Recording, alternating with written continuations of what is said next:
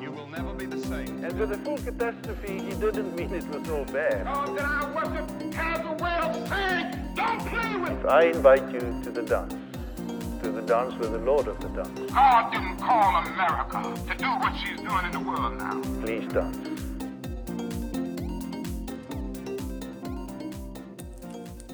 2 Kings 2, 23 through 25. He went up from there to Bethel, and while he was going up on the way, some small boys came out of the city and jeered at him, saying, "Go away, bald head! Go away, bald head!" Then he turned around and saw them. He cursed them in the name of the Lord. Then 2 she-bears came out of the woods and mauled 42 of the boys. From there he went on to Mount Carmel and then returned to Samaria. It can be said, without the slightest hint of overstatement, that perhaps the most powerful, damaging weapon in the human arsenal is the little white lie, that self-justified lie, the mistruth that we tell, knowing that it's not exactly correct, but convinced that it's so small, so inconsequential, that it doesn't really matter at all.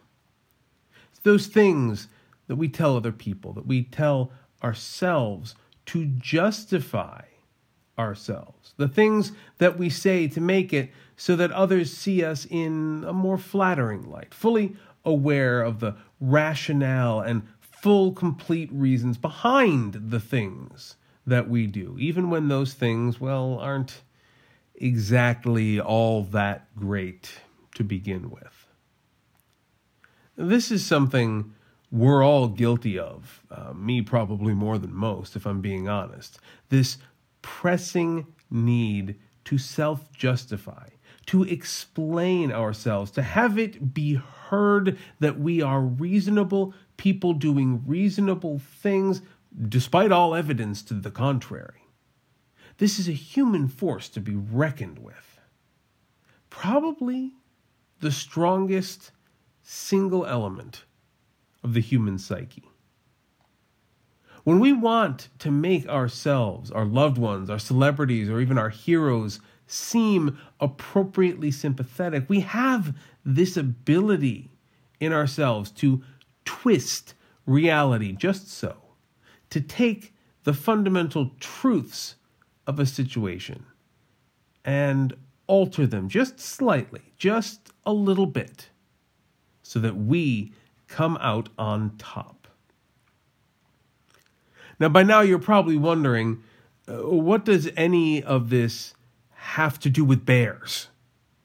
In fact, I'm betting that if you have ever heard today's scripture passage, it was probably shown to you as something comedic, as an example of some of the weirder stuff that you find buried in the back corners of your Bible. I know I have often used it in this exact same way, as a humorous example of that one time that God, for some reason, gave a prophet the ability to summon bears at people who annoyed him. I mean, come on. It's funny because it's so over the top, right? So what happened is this: shortly after witnessing his mentor Elijah ascend to heaven full-bodied in a fiery chariot, Elisha, having now taken on himself the mantle of prophet, has been spending a little bit of time in the city of Bethel. And on his way out of the city, he finds himself, as one does, being followed by a massive crowd of young boys who, in that unique way that young boys often have managed to identify his greatest personal insecurity and mock him relentlessly for it. Then you can kind of get the mental image of what happens next, right? You get this image of Elisha just fuming at these kids who've been insulting him before turning towards them, wreathed in energy like Halle Berry's Storm from that first X-Men movie, eyes glowing white with mystical power as he utters a curse in the name of Almighty God. And then, suddenly bears.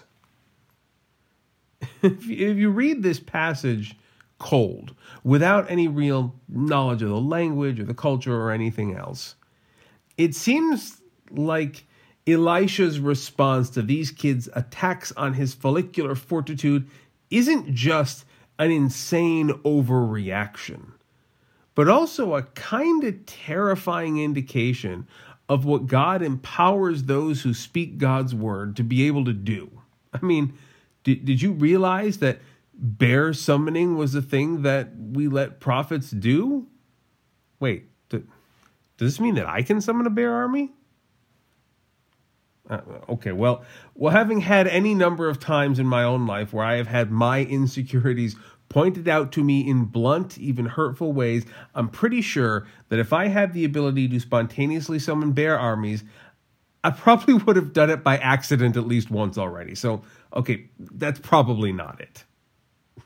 Still, though, it's a pretty nuts thing for a man of God to do, right? To call upon the power of Almighty God, spawn a couple of she-bears just to absolutely murder almost 4 dozen prepubescent terrors? I mean, if God is love and all that, how in the hell does this track? But that's where that little white lie comes in, that misdirect, that little twist that's meant to give cover for our biblical hero so that we can go on thinking of him the way we all truly think of ourselves, as blameless. You see, it all rests on that one line. He cursed them in the name of the Lord.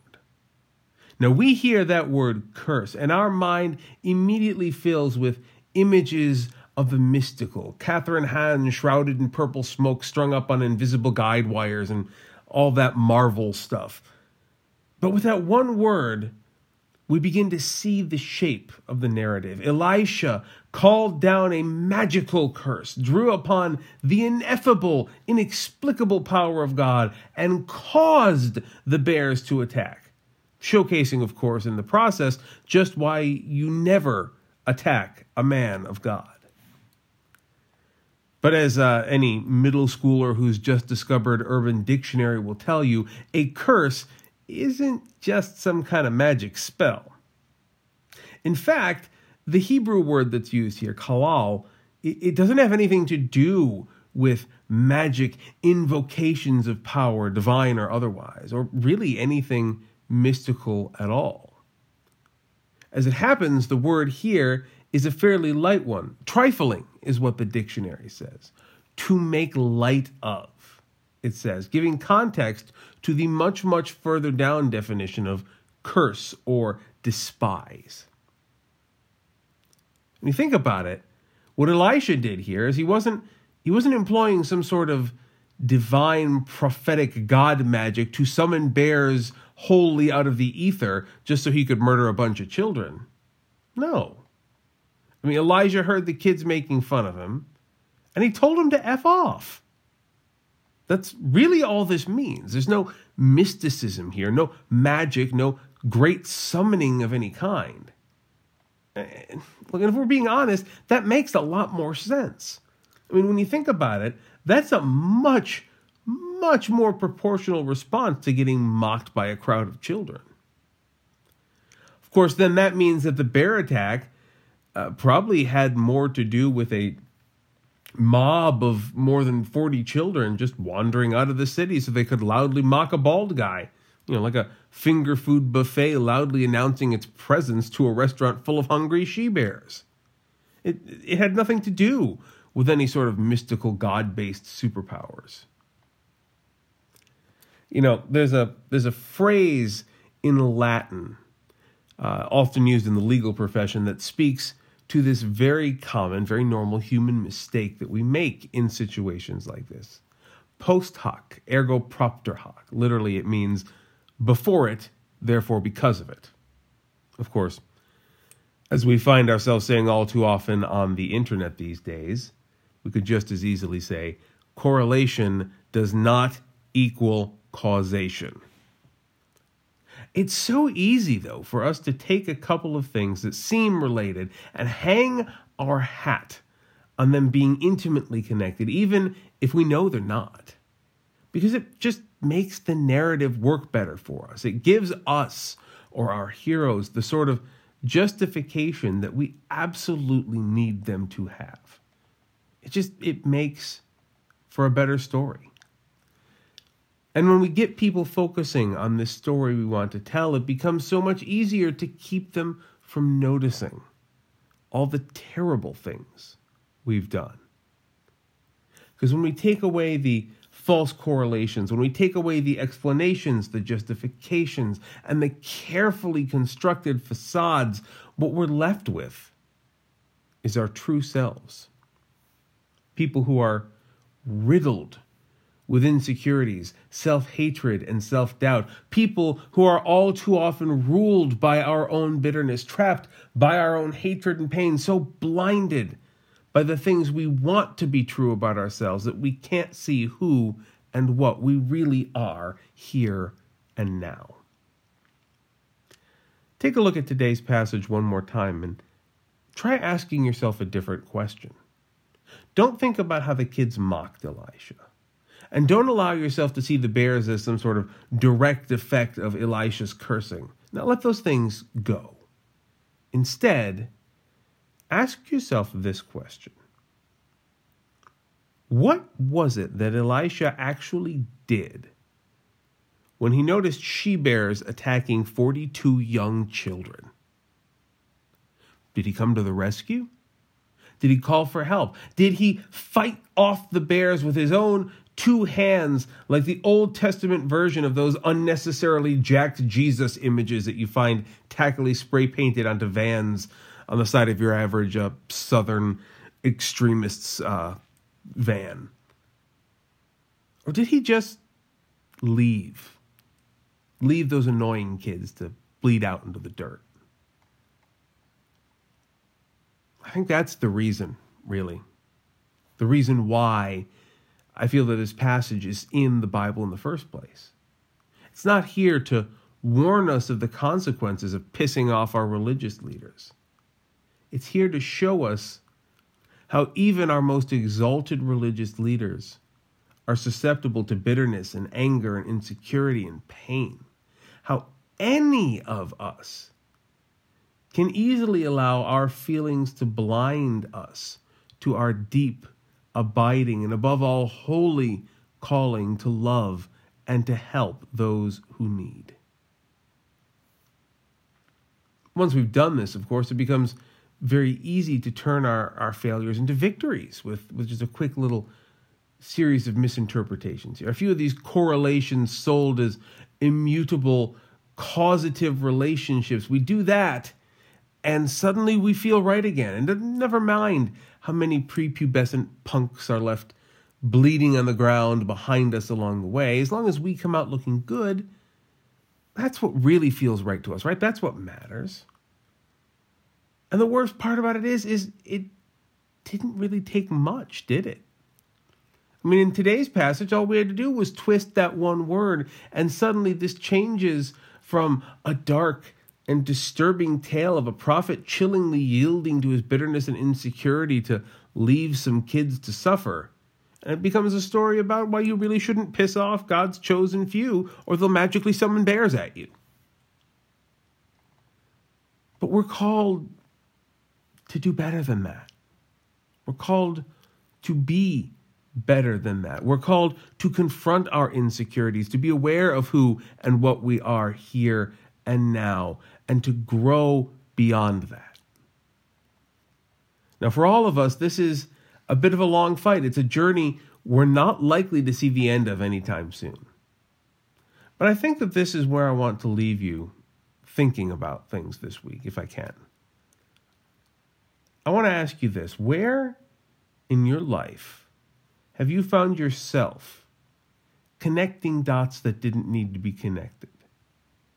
Where in your life have you found yourself twisting that one word, changing the narrative just a little bit so that you could be the good guy, even if it meant you had to leave some folk hurting along the way. Where in your life have you let yourself be blinded by your insecurities?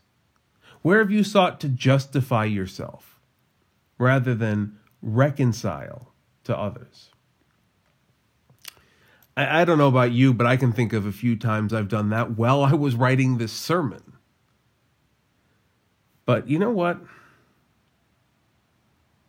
There's still hope for all of us. No matter how far we go, no matter how many times we do this, there's still hope. Today, we saw Elisha screw up. He refused to help some hurting and suffering children because they just finished making fun of him. But that doesn't change Elisha's worthiness to serve God. God still uses Elisha as a prophet, the role to which God had called Elisha in the first place. He's back at the palace, laying out prophecy starting from the very next chapter. And that's, I think, an important thing to consider. You see, your insecurities, even when you let them run amok, they don't necessarily make you unworthy. Your failures to help, your failures to prevent hurt from happening, your failures to do all that you can, they don't make you unworthy. Your hurt and your pain and your suffering, it does not make you unworthy. The terrible actions that you may have committed, even those, they don't make you unworthy to serve the Lord. Absolutely everyone is worthy. Everyone is welcome, and everyone has a place in God's grand design. And as so long as you remain committed to knowing how this works, to learning, to growing, to moving closer with God, working with an open heart and mind, and reconciling with others, then God's community can grow through you, and God's love will live in you and guide your steps day in and day out. So that's, I think, the good news I want to leave you with today, even as you wrestle with this difficult subject on your journey through the week. So I want to thank you, for those of you who've listened again to the end of today's sermon. It's wonderful to have you listening in with us and being part of our community here on the podcast stream. But I also want to invite you to join with us in our real-time conversations. Our community uses what's called a Discord server because we're an online community. And this is a place where we go, where we talk to each other via text, via phone app, via website, and just communicate every day, a little bit here and there, sharing our good news and our bad news and our topics for discussion. I would love to invite you to be a part of that. No matter who you are, where you are, what you're doing with your life, even if you're part of another church community, we'd like to invite you to join us as well, to be a part of who and what we are as we're building this new and interesting thing. You can find the details for this Discord server up on our website, which I've put a link for in the description here. You can also find out about some of our upcoming events too. I do a regular video series on Thursdays called Psalms from the Trails, where I wander out onto a hiking path in the mountains around the Kobe area here and find a nice, beautiful spot to read through one of the Psalms. We're going to be on, I believe, Psalm 8 this week, so it's going to be a lot of fun. Those are posted to the Facebook channel, so you can check us out there if you're not already subscribed and following. We also have on Saturdays our regular get-together where those of us who are on the Discord server, we get together to talk about how life is going. And we do this through video chat, which is built into our server as well. And we see each other and we talk about what it means to be a Christian and how we can go forward in some of these weird and difficult times. Again, you are all welcome to come join us for that. And we'd love to have you, to hear your voice and to hear how you're doing in life. Last but not least, I want you to know that whoever you are, wherever you are, whenever you are, that you are in my thoughts and you are in my heart, and I am praying for you this week as every week. And most importantly, no matter where you go, God goes with you as well. Take care.